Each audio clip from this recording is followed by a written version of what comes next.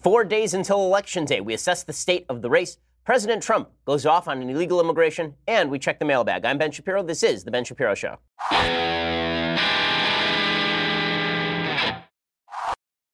So in honor of Halloween, we've decided to move our entire studios to the Upside Down. It's very exciting.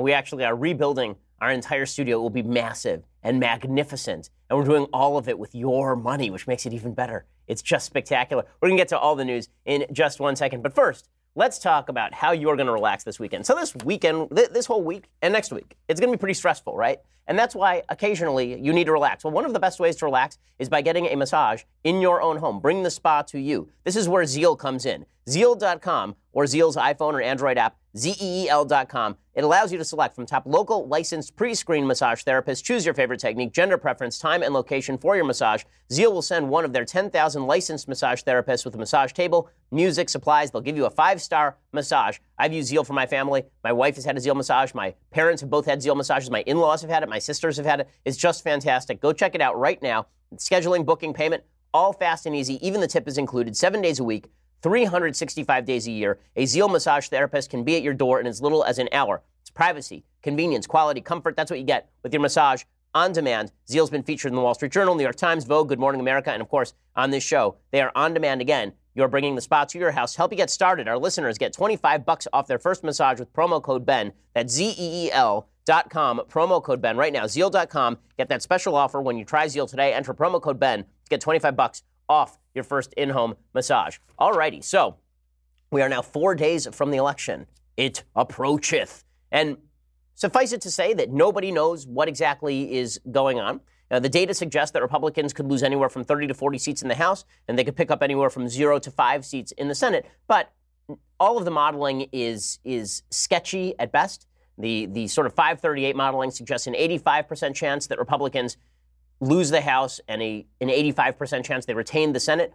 But we've seen those sorts of odds bucked before. We simply don't know how turnout is going to be reflected, especially because there is high voter enthusiasm from both parties going into the election. Now, I would say that my general feeling is that Republican enthusiasm was higher 3 weeks ago during the Kavanaugh hearings, because I've literally never seen Republican enthusiasm higher than it was during that period.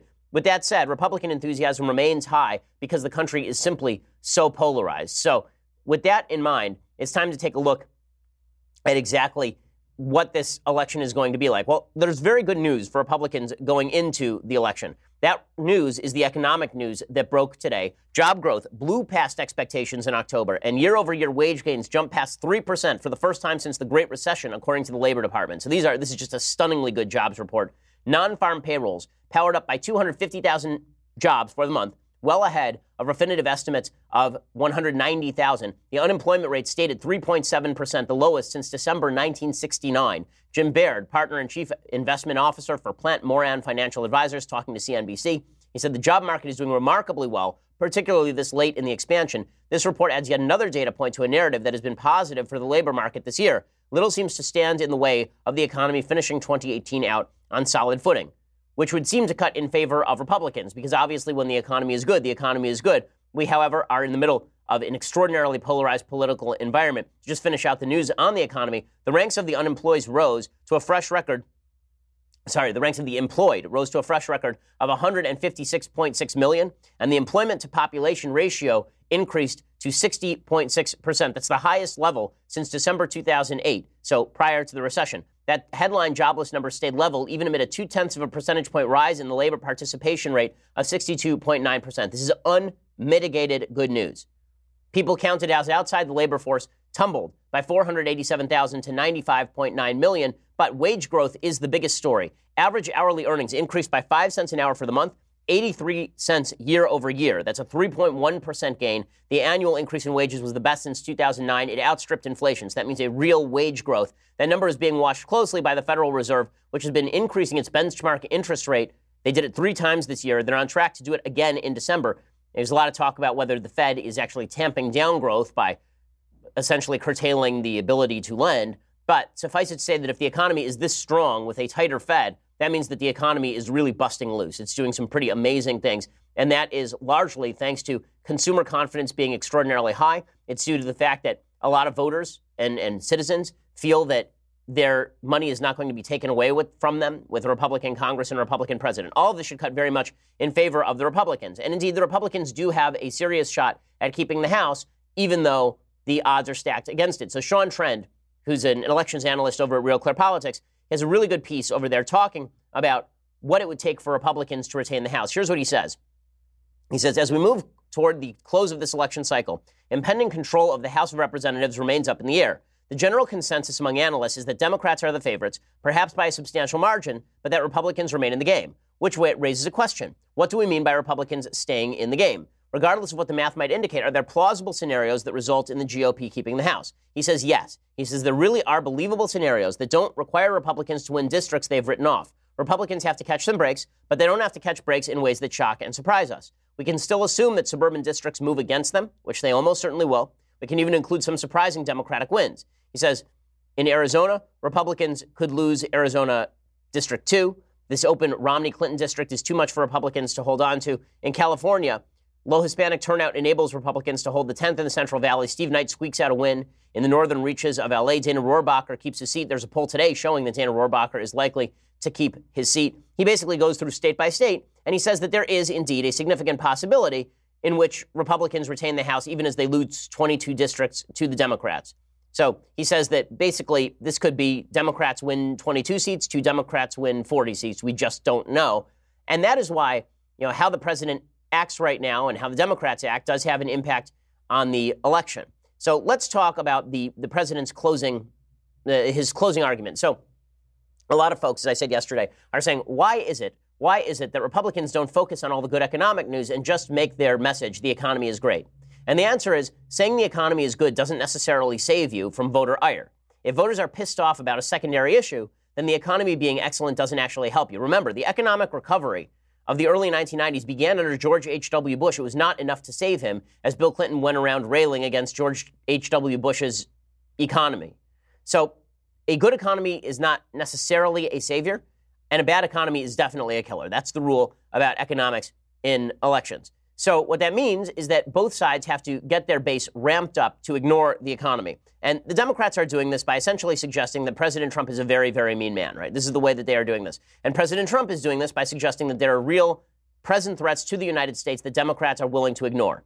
So Democrats claim that Trump is an alarmist. Trump claims that Democrats are sanguine about bad things happening to the United States. Both are sort of half right and half wrong. But the Democrats have decided also that Trump is Satan. And Trump has decided that the Democrats are completely apathetic about bad things happening to the country. Now, I think that Trump is closer to right than the Democrats are, but here is the Democrat closing argument. The Democrat closing argument is put by Paul Krugman, who has been on this tear recently about how Republicans are legitimately evil. So there's a piece today in the New York Times. It's called "A Party Defined by Its Lies. At this point, good people can't be good Republicans." Well, that's a pretty strong statement. I think that good people can be good Democrats. So I'm concerned why he would think that good people can't be good Republicans. Why? Well, you know the answer. It's because of Trump, right? He says, during my first year as an op-ed columnist for the New York Times, I wasn't allowed to use the word lie. That first year coincided with the 2000 election, and George W. Bush was, in fact, being systemically dishonest about his economic proposals, saying false things about who would benefit from his tax cut and the implications of Social Security privatization. But the notion that a major party's presidential candidate would go beyond spin to outright lies seemed dangerous, and saying it was considered beyond the pale. Obviously, that prohibition no longer holds on this opinion page. Suffice it to say that the opinion pages of the New York Times were better when Democrats like Paul Krugman couldn't overuse the word lie to label anything that they think is a misinterpretation. He says, at this point, the GOP's campaign message consists of nothing but lies.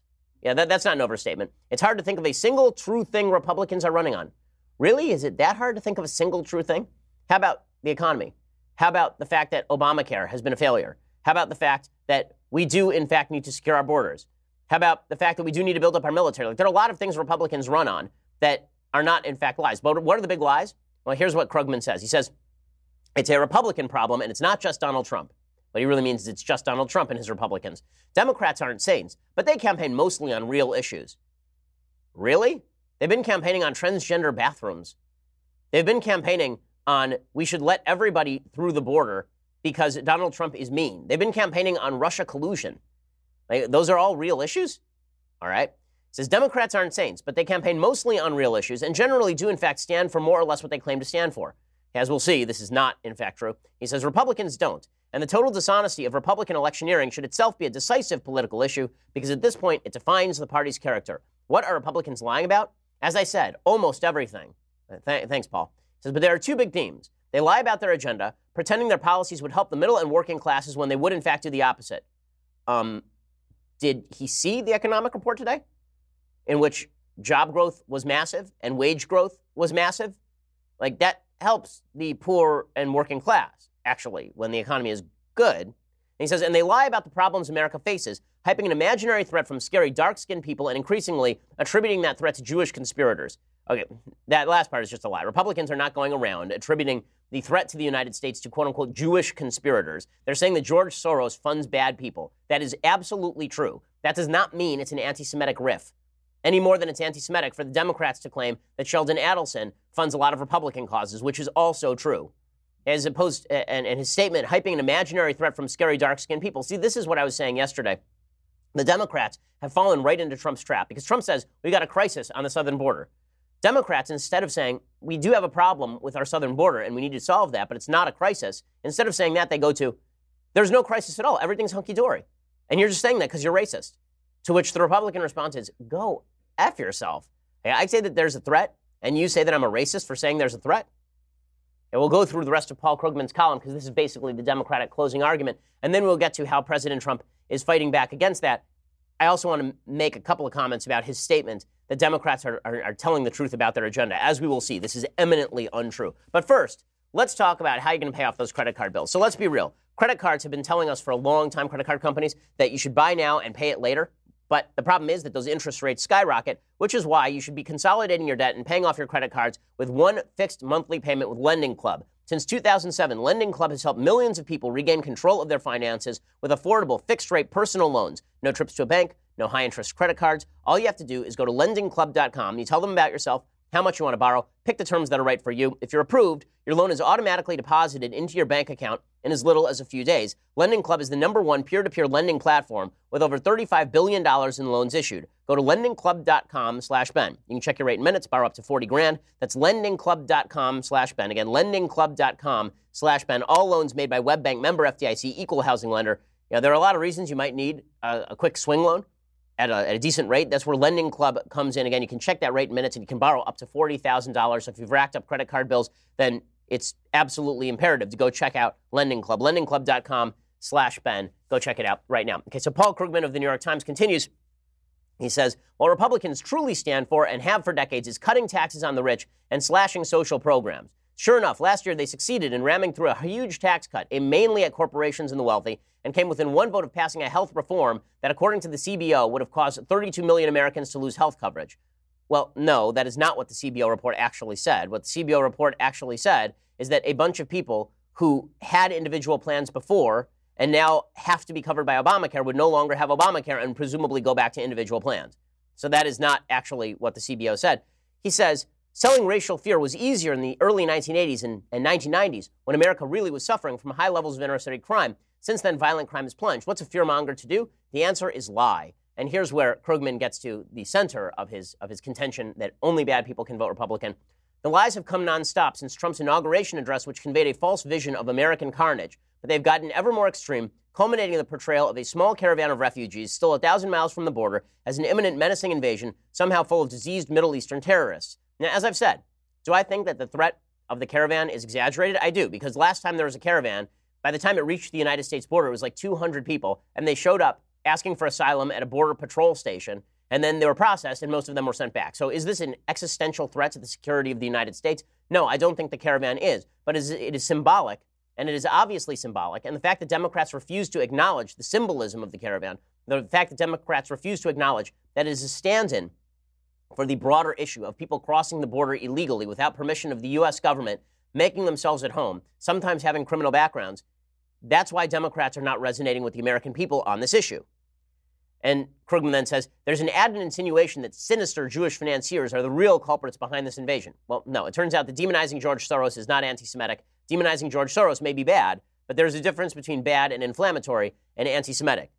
He says, those who remain in the Republican Party are either fanatics willing to do anything in pursuit of power or cynics willing to go along with anything for a share of the spoils. or possibly a bunch of people who don't want anyone like Paul Krugman anywhere near the levers of power. Because the Democrats have shown themselves to be utterly irresponsible. People like Paul Krugman are completely wild. They have not posited either anything remotely approaching a moderate policy or even a moderate rhetoric.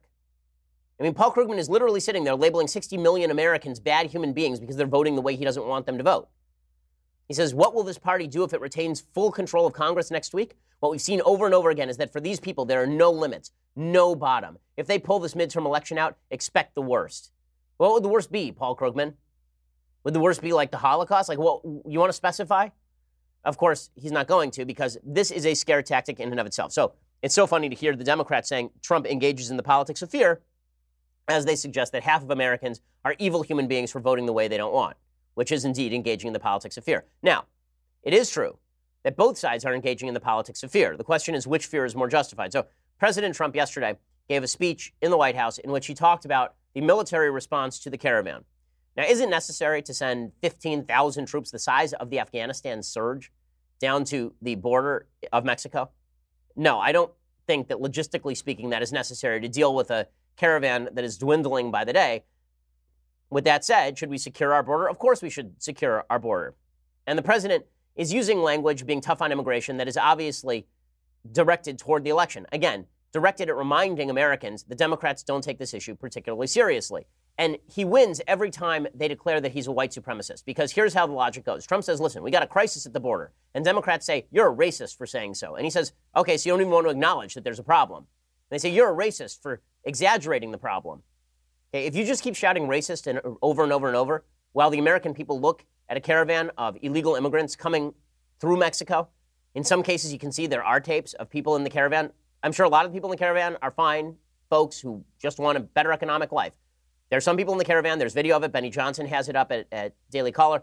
There's video of some of the members of the caravan throwing rocks at members of police. Okay, those are not people we need in the United States. Okay, but President Trump is obviously ginning up the base for the election. Is it right? I don't think it's right to exaggerate. Is it politically effective? Yeah, it probably is politically effective. Here's President Trump yesterday talking about what he's told the military to do in the case of people who are throwing rocks. But I will tell you this, anybody throwing stones, rocks, like they did to Mexico and the Mexican military, Mexican police, where they badly hurt police and soldiers of Mexico, we will consider that a firearm. Because there's not much difference when you get hit in the face with a rock, which, as you know, it was very violent a few days ago, very, very violent. Okay, so people, of course, saying that Trump now says that if you throw a rock at the border police, that they're going to shoot you to death. Okay, that's not what he's really saying there. Okay, and nobody in the military is going to obey that order. He's saying if you feel that your life is in danger, you can use rules of engagement that allow you to defend yourself with a firearm, right? Which is basically what every civilized country would do. Trump just puts it in the most brutal way, so people react in the most overwrought way. And then Trump says, listen, migrants who want asylum can show up at a port of entry, but if they show up between the borders, we are deporting them. Instead, migrants seeking asylum will have to present themselves lawfully at a port of entry. So they're going to have to lawfully present themselves at a port of entry. Which presumably is what they're going to do. I mean, that's exactly what the migrants did a couple of years ago. The problem for the Democrats is that they react with outsized outrage at everything President Trump does. And Trump is trolling them. Okay, just politically speaking, President Trump is obviously trolling them. But the Democrats react by saying that anything Trump says about immigration is just due to racism, which again, alienates a huge swath of the American public that is concerned about illegal immigration, may not even love President Trump's exaggerations, but if they have to choose between Trump's exaggerations and his sort of maligning of broader groups and a Democratic Party that assumes that any talk about this issue is endemically racist, they're going to choose Trump. Like, Trump understands it's binary. The Democrats think it's binary too, but if they think they're going to win on the basis of calling people racist, they are wrong. Here's Simone Sanders in CNN suggesting that President Trump's remarks are a defense of white supremacy. I hope when the White House sent out those statements today, the remarks of the president, they titled it "In Defense of White Supremacy," because that's exactly what I heard from the White House, which is unfortunate. Look, if we want to have a conversation about fixing our broken immigration system, always dividing. It's not dividing me, calling out the facts. It's awful. The facts are, he's saying these brown people are coming to take your jobs. They're criminals. We can't trust them. We're going to shoot them at the border. And the Democrats just want them to come in, so you need to vote for the Republicans. Here's what Okay, well, she's adding the brown people section of that. He's saying there are people who are coming into the United States who may be criminals. There are people coming into the United States we haven't vetted. There are people coming into the United States who are going to undercut our labor base. You know who used to say that sort of stuff? Bernie Sanders. You know who else used to say that sort of stuff? Harry Reid. Okay, it's not racist just because you are talking about a group of people coming up from a place where people have brown skin. Presumably, if there are a bunch of people coming from Canada throwing rocks at police officers while carrying the Canadian flag and trying to cross the border, Trump would react similarly. That's not going to happen because Canada is actually not a country where people are desperate to leave. It is happening from Central and Latin America because those are countries where people are desperate to leave. That's just a fact. Okay, now we're going to talk about the media's response. And again, Paul Krugman suggests over at the New York Times the Democrats are telling the truth about their agenda. We will show that is certainly not the case in just 1 second. First, let's talk about the best coffee on the market. In the midst of all the whining coming from the left on a variety of topics, the suggestion that every Republican is evil, the suggestion that free speech needs to be curbed in certain ways in order to make room for feelings, you have to wonder, why would anybody act this way? Well, my guess is they are not getting their daily dose of Black Rifle Coffee because Black Rifle Coffee is the best coffee on the market. It is so good. Not only is the coffee fantastic, the founders of Black Rifle Coffee, these are folks with conservative values, a pro-veteran mission. Black Rifle Coffee is roast to order. It guarantees you fresh, delicious coffee with every order. And Black Rifle Coffee gives a portion of their sales to vets and first responder causes. Black Rifle's Coffee Club makes things easy. Just pick your blend and the amount you want. Black Rifle ships your coffee right to your door every month, hassle-free. Nothing cures a bad attitude quite like starting your day with the most American coffee in America. Black Rifle Coffee. Visit blackriflecoffee.com/Ben and you get 15% off your order. That's blackriflecoffee.com/Ben for 15% off. Go check it out right now. blackriflecoffee.com/Ben. Again, 15% off your order. Also, you're helping a company founded by vets. It's a great, great company. Go check it out right now. blackriflecoffee.com/Ben. So the media are so upset about Trump, they don't even want to play. They don't even want to play his ads. We talked yesterday about an ad that President Trump put out that showed a guy named Luis Bracamontes, who was an illegal immigrant who entered the United States a couple of different times, once under Clinton, once under Bush, remained under Obama, killed a couple of police officers, and Trump linked that to the illegal migrant caravan that is coming up from the South. And people immediately jumped to racist. Here's Wolf Blitzer, an objective journalist, being objectively journalismic, right? Suggesting that he doesn't even want to play the ad. It's just so terrible, I can't even play it. I can't play it. I mean, it's just that bad. It's just, everything's terrible. You look at the rest of the video, and I don't want to even play it and give free advertising to those out there. But if you look at the rest of it, you see hordes of invaders threatening to come into the United States, tearing down walls and fences and threatening the American people. It's really pretty awful. Well, really, it's totally okay. Except that the fact is that we don't know who the migrants are who are coming up. And while I say that I think that the ad is alarmist, and I do think the ad is alarmist, the suggestion it's so awful you can't even play it is just, it's a bizarre contention. Again, these are folks who are fully willing to play every ad coming from Democrats suggesting that Republicans were going to deprive millions of people of their health care and leave them to die. That was totally okay. But Trump saying we may have a problem with illegal immigration and then exaggerating that case for political effect, that's unplayable. Valerie Jarrett says this ad is sad, political fear-mongering. It's just fear-mongering. So this is the new Democratic byword these days. The Republicans are engaged in fear-mongering. Welcome to politics, gang. Look, it's just a sad page from an old playbook called Political Fear-Mongering 101. We've seen it used time and time and time again. It's designed to scare people and to motivate them to not focus on the issues that are really important, to distract them from issues that, as I travel around the country, I hear about from everyday Americans. Okay, if you're actually hearing the issues that everyday Americans care about, they do care about illegal immigration. They do care about the economy. Again, Democrats suggesting that they are on their high horse about fear-mongering it's just astonishing. There's a really good post by Noah Rothman over at Commentary Magazine in which he goes through this. He says, the Washington Post declared that Trump and the GOP have settled on fear and falsehoods as a closing argument, with a little racially tinged rhetoric as a topper. He says, on health care and entitlements, the report noted the GOP has shown a willingness to instill fear in their electorate. You see, Republican lawmakers are suddenly supportive of protections for pre-existing conditions, despite their oppositions to the ACA. And then he goes on to talk about all of the supposed Republican fear-mongering, and he says, these articles have a point. Donald Trump's attempts to suggest that radical Islamist terrorists from the Middle East had infiltrated a caravan of asylum seekers traveling north through Mexico from Honduras is fear-mongering. The Times is on solid ground when it impugns efforts by Republican candidates to cast Antonio Delgado, a Rhodes Scholar who toyed with a career in music, as a big city rapper. And just as all these articles note, Election year efforts by the incumbent party to stoke baseless fears is a pretty standard tactic. And yet you would be hard-pressed to find such ubiquitous denunciations of Democratic efforts to instill in the minds of voters a near existential fear of the GOP. And then he just lists off all of these fear tactics used by Democrats. Right? In 2010, Republicans were admonished for circulating RNC-approved documents that labeled President Obama a socialist. The GOP's candidates were scolded for criticizing Barack Obama's support for the construction of a mosque near Ground Zero in Manhattan. ABC News savaged Republican candidates who attacked Democrats for supporting programs that outsourced American jobs and exported American capital to China. A party with its back against the wall routinely resorts to fear tactics. For much of the last decade, that was the Democratic Party. The Agenda Project accused the GOP of wanting to eliminate Medicare in 2011, and they illustrated that by showing Paul Ryan tossing an elderly woman off a cliff. In 2012, Vice President Joe Biden accused the GOP of seeking to reinstitute black slavery. Senator Bernie Sanders said Republicans sought the elimination of the Department of Veterans Affairs and Social Security in 2013. DNC Chairwoman Debbie Wasserman Schultz summarized the Republican platform as "let's kick women and immigrants out of the country" in 2015. Hillary Clinton followed suit, claiming that Ted Cruz had tried to ban contraception. Okay, so all of the fear-mongering, welcome to American politics, where this sort of stuff happens all the time. And it does raise a severe question for the Democrats that they don't want to deal with, and this is why they're going to simply shout racist. What would you do with this caravan of migrants? What would you do with folks who are seeking asylum and are coming here not because they actually are being targeted by any sort of political violence, but because they are looking for more economic opportunity and don't have any intention of assimilating? What would you do with those people?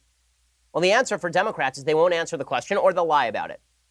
So just today, a group of caravan migrants from Honduras filed a class action lawsuit against President Trump and various government agencies, including Homeland Security, for violating their Fifth Amendment due process rights if the government turns the caravan away, as Trump has signaled he intends to do. The lawsuit was filed by 12 Honduran nationals, and it maintains that since the migrants are coming from 3 countries, Guatemala, Honduras, and El Salvador, suffering human rights crises, some migrants have grounds for admission as asylum seekers. By turning them away without fully hearing their asylum claims, they contend, the president and his administration are infringing upon their rights under the Administrative Procedures Act and the Declaratory Judgment Act. This is according to James Barrett over at Daily Wire. Though the Constitution applies to those living legally in the U.S., legal precedent has applied due process to aliens in deportation proceedings. So the lawsuit, Democrats are going to have to answer. Do they think that these folks should be able to sue their way into the United States? Democrats are also going to have to answer questions about their own treatment of people who have sought asylum in the United States and crossed the border in order to do so. James O'Keefe's Project Veritas released an undercover sting video on Thursday night, appearing to show campaign staffers for Beto O'Rourke, quote, illegally using campaign resources to buy supplies and help transport Honduran aliens. Now, listen, you want to help folks who are already across the border in the United States and they are here pending an asylum claim? That's legal. There are folks who do it. But misappropriating campaign resources in order to do that, that is illegal. And apparently, that was happening over at Beto O'Rourke's campaign. And then they wonder why so many Americans are not resounding to the Democratic take on illegal immigration. And this is why when Paul Krugman says that Democrats are being honest about their agenda, no, they are not. James O'Keefe has almost single-handedly unmasked the Democrats for just how dishonest they are, but just by speaking to members of their own campaign. Here's a little bit of the tape when O'Keefe's folks over at Project Veritas went into the Beto O'Rourke headquarters and started asking around about whether the funds for Beto O'Rourke were being used to help out Honduran caravan folks. So there's like, that migrant caravan. They just, a few of them got here already, and they're dropping them off like really close to Missouri. Who? The Hondurans? The Hondurans, yeah. It's a holy something church, but it's actually really close here to downtown, okay. She said. Don't ever repeat this on spot, but if we just say we're buying food for some event, like the Halloween events, because there's block walks coming up for Halloween. That's a horrible idea, but I didn't hear anything. Let's see, we can wait until tomorrow for that, but we could definitely say hey, this is all snappy about it. Okay, so, obviously Beto O'Rourke not exactly being forthcoming about his own politics. And then there's Andrew Gillum. So Andrew Gillum over in Florida, who's being given the royal treatment by the media. Andrew Gillum's own staffers are saying that he is the craziest of the craziest. This is Omar Smith, a Gillum campaign staffer, saying that this guy is basically a radical. So you have the extreme right-wingers. Those are the the Trump and the crazy Republicans. The progressives are the crazy Democrat. Are you not a progressive? Isn't Gillum a progressive? Gillum is a progressive. So Gillum is part of the crazy crazies? He's part of the crazy. Okay, and that is absolutely true. Everybody knows that Andrew Gillum is part of the crazy. He's been trying to label Ron DeSantis, who they're both running for governor of Florida right now. He's been trying to label Ron DeSantis a racist. That is such nonsense. There is no evidence that Ron DeSantis is a racist. He tried to label him an anti-Semite, which is absurd. Ron DeSantis, I know Representative DeSantis, that is a bunch of crap. It is just not true in any conceivable way. And not only that, Andrew Gillum, like that guy's going to call Ron DeSantis, a racist and anti-Semite. Andrew Gillum has been connected with a wide variety of groups that promote boycott, divestment, and sanctions against Israel, okay, which would destroy the state of Israel if it were adopted. Gillum has ignored growing calls to disavow this group with which he is associated, Dream Defenders, even as the largest Jewish weekly publication in the country, the Jewish Press, urged Florida's Jewish residents to vote for DeSantis. Dream Defenders and Gillum have an extensive history. He recently signed the group's Freedom Pledge, promising not to accept money from private persons. By signing the pledge, he endorsed the group's radical freedom papers that decry police and prisons as racist. Okay, that's the actual Democratic Party. So Paul Krugman says Republicans are hiding their agenda? No. Democrats are hiding their agenda a lot more, and they're hiding their corruption too. Okay, Andrew Gillum is deeply corrupt by every available indicator. Any Republican who had the kind of corruption record Andrew Gillum has would not survive an election cycle. Okay, really, it's at least not at the gubernatorial level. We'll talk about that in just a second. But first, you're going to have to go over to dailywire.com and subscribe. When you do, $9.99 a month, you get my show, you get the rest of Klavan's show, you get the rest of Knowles' show. And coming up Tuesday, November 6th, we have our Daily Wire Backstage Election Edition. We'll be here drinking ourselves to death in good humor or out of just absolute rage and horror. God King Jeremy Boring, me, Andrew Klavan, the terrible Michael Knowles, Alicia Krause, and for some reason, Colton Haas will be covering all the latest election news as it happens. Our own Cassie Dillon and Colton Haas will be bringing us updates from Twitter. So make sure to tune in. As always, only Daily Wire subscribers get to ask the questions, so make sure to subscribe today. Also, don't miss Andrew Klavan's next chapter of Another Kingdom, performed by the execrable Michael Knowles. Today we'll be live streaming the first 15 minutes of episode 5, which is titled The Nightmare Feast, which might also be our election special, come to think of it. It really depends on how that actually goes. So we will go check that out. Also, make sure that you subscribe over at YouTube or iTunes. Please leave us a review. Sunday special this week, Tucker Carlson. It's awesome. It's really, really good. You're going to want to see it. I think it's one of the best we've ever done. So go check that out right now. For $99 a year, by the way, you get the annual subscription. All of those myriad glories, plus this.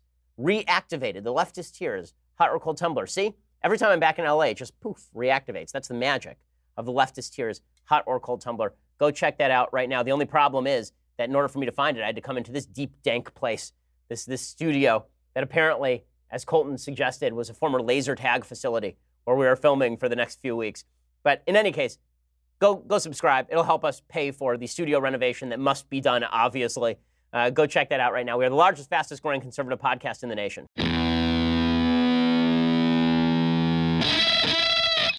Okay, so let's talk about Andrew Gillum's campaign for just a second. So the dude has an FBI problem, and the mainstream media have been ignoring it, like really ignoring it in a major way.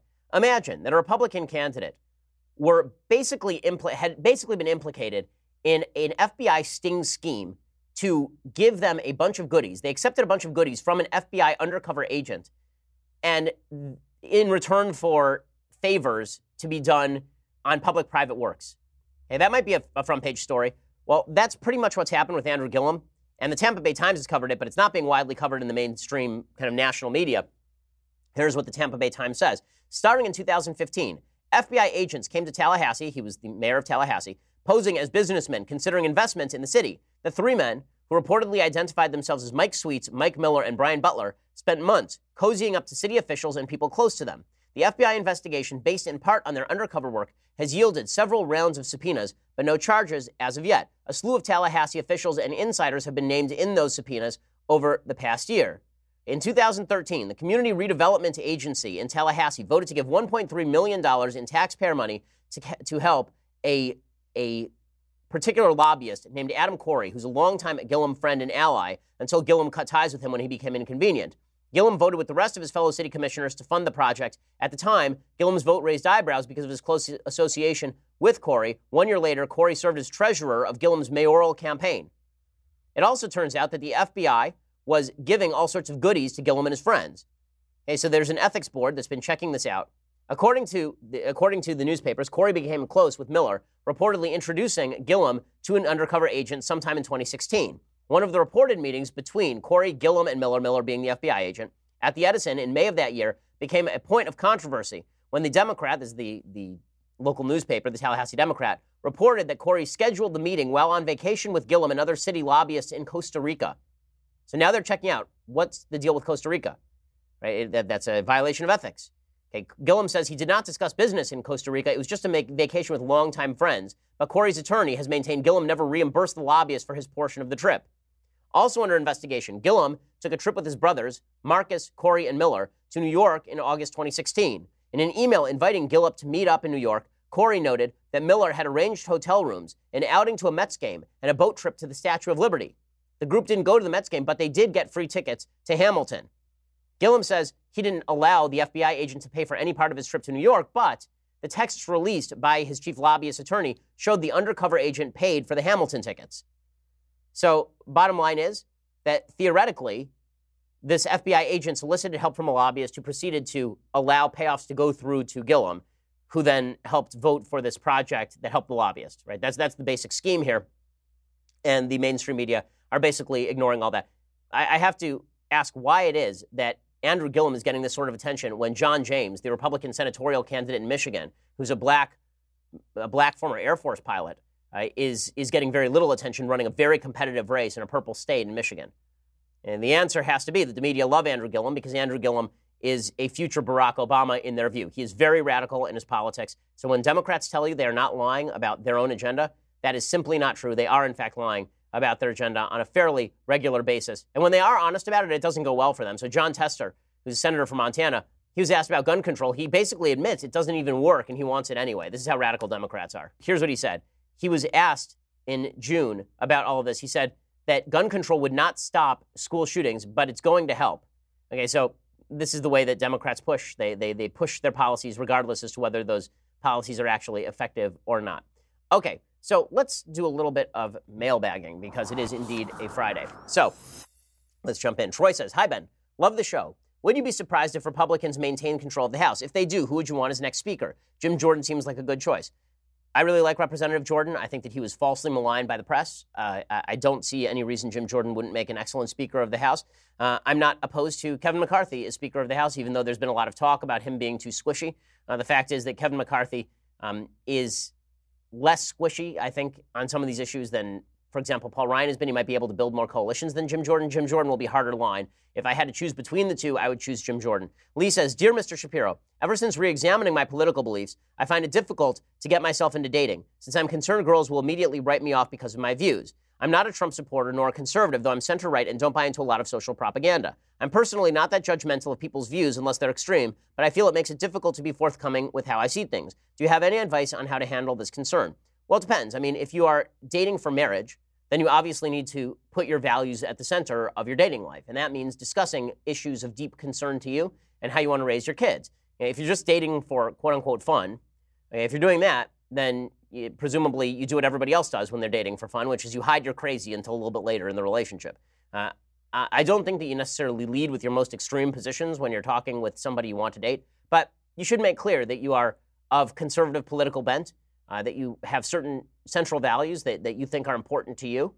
And then you have conversations about those values. Like when I started dating my wife, our very first date was a 3-hour date in which we discussed free will and determinism and talked about sort of central values. We didn't talk a lot of politics per se. We were talking sort of deeper levels than that. But I also knew that my wife was Orthodox, right? I knew my wife was an Orthodox Jew. So we already had certain central values in common, which is why I think that dating folks within your religious tradition is a very good idea as a general rule. When it came to politics, my wife used to be, I think, a lot more moderate on politics. So I remember one of our first dates, we talked about the death penalty and gun control. She was more pro-gun control at that time. She was also more skeptical of the death penalty than I was. But we were able to discuss those things, and she didn't think it was crazy that I was anti-gun control, and she didn't think it was crazy that I was in favor of the death penalty. We were able to talk all of those things through. So the real question is, can you talk those things through, or are you dealing with somebody who is going to throw you out because you disagree on these issues and is non-malleable on these issues? Maybe you'll be changed by her opinions, but you should at least be able to have the conversation. If you can't, it's no good. Edward says, hey, Ben, this week, one of my poli-sci professors taught extensively about Republicans and their disgraceful Southern strategy as if it were established fact. It seems like this line of thinking has been taught for so long, it just seems to pass as accepted wisdom. How do you rebut these claims? What really happened in the South to flip it from blue to red? And why exactly do folks on the left still insinuate that the South is full of racist white men who would immediately turn back to slavery if given the chance? Thanks, love the show. Well, the last part is really the question, because the truth is that as the constituency in the South got younger, it got more Republican. So as the South got less racist, it also got more Republican. There are regional polls from Pew showing that all of the kind of malign talk about people from the South being more racist than people from other parts of the country is just not true. Racism is fairly equivalent to all the way across the country. Not only that, if you look historically, the Republicans didn't actually take the South in terms of the House of Representatives until basically 1994. So if it was the 1968 Southern strategy that shifted everything, then why did it take until 1994 for Republicans to take the House? The trends are just not strong enough to suggest that race alone is what shifted all this. Now, was there a Southern strategy that was used by the Nixon campaign? Well, some members of that campaign have suggested that there was, and they've basically admitted that. Were there racial strategies used by Democrats at the same time? Sure, George Wallace was a Democrat, and the vast majority of people who voted racist continued to vote Democrat. Okay, so this notion that the Southern strategy is what completely changed the facts on the ground is similar. It's just not true. It's just not. It does not happen to be true. So there is a great piece by Dan McLaughlin from about 2012 called "The Southern Strategy Myth and the Lost Majority," and it basically suggests that this stuff is exaggerated. So it was. We can go through this a little bit. So here, let me go through a little bit of this. First, according to Professors Richard Johnston of the University of Pennsylvania and Byron Schaefer of the University of Wisconsin, the shift in the South from Democratic to Republican was overwhelmingly a question not of race, but of economic growth. The movement toward Republicanism in the South began in the 1950s, while the Eisenhower administration was forcibly desegregating schools. As the South industrialized, working-class whites and blacks remained Democrats until the 1990s. Here's the New York Times reporting on this. Quote, to give one example, in the 50s, among Southerners in the low-income tercile, 43% voted for Republican presidential candidates. In the high-income tercile, 53% voted Republican. By the 1980s, those figures were 51% and 77%. Wealthy Southerners shifted rightward in droves. Poorer ones did not. Sean Trend of Real Clear Politics agrees. He says the GOP gradually increased its support in the South from 1928 to 2010. And Dan McLaughlin says, as late as 2010, there were still states like Alabama and North Carolina that were voting in their first Republican legislative majorities since Reconstruction, something that would have happened overnight in the late 60s if the partisan realignment had been driven by lockstep white voting loyalties along racial lines. So that's the data just are not there to support the idea that the entire South shifted Republican because of the race issue. Was it one of many issues? Yes. Was it the key issue or even a key issue? Probably not. Probably not. Okay, a couple more of these. Let's see. Jesse, what are your thoughts on conservative think tanks? The left obviously is willing to distort science to fit whatever their ideology is at the moment. And I think it's important to have institutions that are somewhat protected from their assault. Personally, I love crunching numbers and analyzing data, so I also wonder how one goes about working at a think tank. Thanks for all you do. Well, you can get internships at places like Heritage Foundation or AEI. I have friends, I have relatives who have done that. I think that it is important for these institutions to be there. I get a lot of my data from think tanks on both left and right. The fact that there are people who spend their day actually diving into the numbers and the data is deeply helpful. I'm a big fan. Santino says, hi, Ben. I have a debate coming up against my university's Democrat club, and I've been dealt the topic of healthcare. What prominent figure on the left, in your opinion, holds the most substantial, solid perspective on healthcare? Essentially, who's Shapiro on the left I can listen to in regards to healthcare to better prepare myself? Thanks. Well, I believe that there's a guy named Matt Bruenig, who is a big advocate of sort of Nordic socialism or Nordic democratic socialism, because democratic socialism has a capitalist root. And he talks about healthcare fairly regularly. The truth is that the spectrum of healthcare thought is not quite broken down along left-right. Like Avik Roy is a really good healthcare analyst, and he tends to be more right-leaning on some things and more left-leaning on others. He's kind of moderate. Ezekiel Emanuel, who was one of the creators of Obamacare, has written extensively about these topics. There are a bunch of studies out there that are worth noting, by the way, on healthcare, and American healthcare in particular, some fibs that have been put out there. Number one, the fib that the U.S. spends grossly more per capita GDP on healthcare than any other country. We also make grossly more money. If you actually were to chart a line among industrialized countries as to income versus healthcare spending, what you see is basically a straight arithmetic relationship, meaning that as GDP increases per capita, so does healthcare spending, and the United States is basically right along that line. We're not wildly overspending on healthcare. The other point to be made is that when people talk about life expectancy in the United States is low for spending this much money, well, not when you remove car accidents and murders, both of which we have disproportionately here in the United States, and neither of which reflects on the U.S. healthcare system, right? All of that just reflects on people dying prematurely for reasons having nothing to do with healthcare. So those are a couple of facts that you should have in your back pocket. I would recommend there's a good book called Mortal Peril by Richard Epstein, all about the quote-unquote right to healthcare that's worth reading. And there are a bunch of good sources on healthcare that are worth checking out. Mitchell says, Ben, I recently decided to go back to school for a degree in engineering. Being 30 and back in college, I have a different look on things than my peers. Needing to take a college writing course, we were presented with our final project this week. We are to choose a topic pertaining to the workforce and create a persuasive research paper regarding our topic. I informed my instructor I intend to research why the gender pay gap is a myth. This did not go over well. A few of the students and the instructor became very unhappy that I could even think such a thing. I was then told that in the spirit of the project, I would not be allowed to continue with the topic because it is considered too offensive. So my question is, if this is supposed to be a persuasive paper, wouldn't this fit the criteria, and what makes this offensive? Also, the only thing I can think of is they believe I'm attacking their victimhood. Any advice on another topic I could do? Well, I mean, dude, you knew when you said that you were slapping them right in the face. I mean, obviously, if you had just said, listen, I want to research the pay gap, and then come to the conclusion the pay gap may be a myth, then maybe they'd let you get away with it. But, yeah, obviously, there's nothing sexist or offensive about the idea the pay gap is a myth. The pay gap is a myth by all available data. So that is just, again, this is people taking offense at facts. I just did a speech in British Columbia at the University of British Columbia in which I began the speech by saying, facts are not offensive. And then I just read basically a list of facts, and people got offended because that's what happens when you say things that are factual that people do not like, unfortunately. So as far as other topics that you could do, I think that there are a lot of topics that you could do, but if you want one that's not going to offend people all that much, then you're going to have to pick something that is outside the realm of the quote-unquote offensive. You might do one on where you think that it is necessary for the government to start thinking about global warming, for example, because that's more of a nuanced topic. The current Nobel Prize winners have some great papers on that particular topic. It cuts against a lot of leftist preconceptions. You can go back and listen to our show a couple of weeks ago. We talked about it. Okay, time for some things I like and some things that I hate. So this entire week, because of the Pittsburgh shooting, we've been doing Jewish nigunim, meaning kind of Jewish tunes that are used in prayer a lot. This one is a very famous one. It's actually an old Hebrew lullaby, and it comes from the book of Genesis in the portion when Jacob's giving a blessing to Menachem and Ephraim, the sons of Joseph. And the text of it talks about the angel that protects me. That angel should protect you and allow you to prosper in the land of Israel. Here is a little bit of that tune. I use it pretty frequently. I tend to, I do chazanus for the minyan. So very often I'm asked to kind of pray for the group on Sabbath particularly. This is a tune I really like using. So here's a little bit of that tune.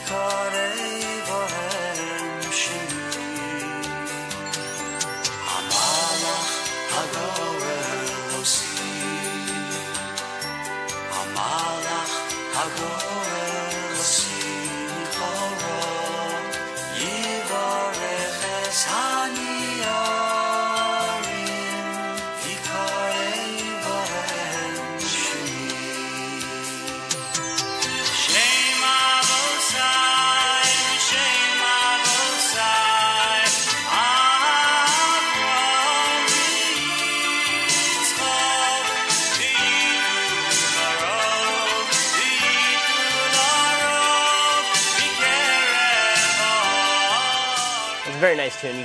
And with all of the nigunim that I've been playing this week, the tunes are adaptable to various kind of biblical texts. This one, as I say, is from Genesis 48:16. It says, "May the angel who hath redeemed me from all evil bless the lads, and let my name be named in them, and in the name of my fathers Abraham and Isaac, and let them grow into a multitude in the midst of the earth." So that's the basic translation. Okay, time for a quick thing that I hate.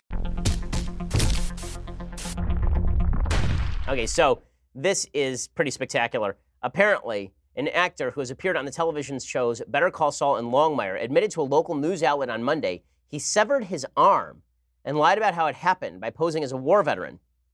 So Todd LaTourette is an Albuquerque, New Mexico-based actor. He said he'd been diagnosed with bipolar disorder and that he sawed off his arm during a psychotic episode 17 years ago. First of all, I don't know if he was mentally disordered. Maybe he just felt that he was a one-armed person in a two-armed person's body. He says that he sawed off his arm during a psychotic episode 17 years ago and had been off his medication at the time of the episode. He said, I severed my arm in my hand with a skill saw. The state of my mind was a psychotic episode. To which I say, dude, it's called acting. Like, whoa, that seems like a really extreme way to get a job. But, I mean, I guess burden's on you, Daniel Day-Lewis. Your move, Daniel Day-Lewis. My goodness, wow.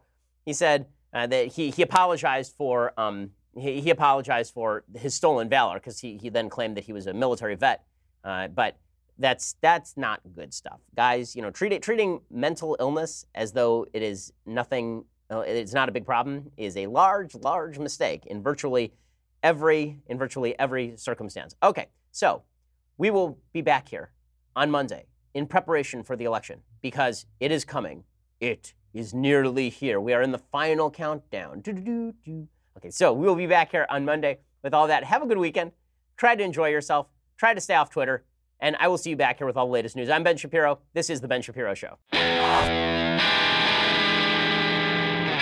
The Ben Shapiro Show is produced by Senya Villarreal, executive producer Jeremy Boring, senior producer Jonathan Hay. Our supervising producer is Mathis Glover, and our technical producer is Austin Stevens. Edited by Alex Zingaro. Audio is mixed by Mike Caramina. Hair and makeup is by Jesua Alvera. The Ben Shapiro Show is a Daily Wire Forward Publishing production. Copyright Forward Publishing 2018.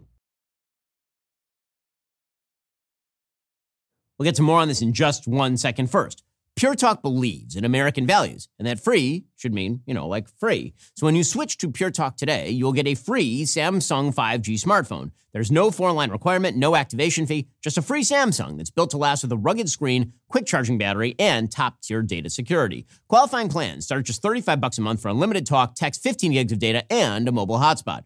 Pure Talk gives you phenomenal coverage on America's most dependable 5G network.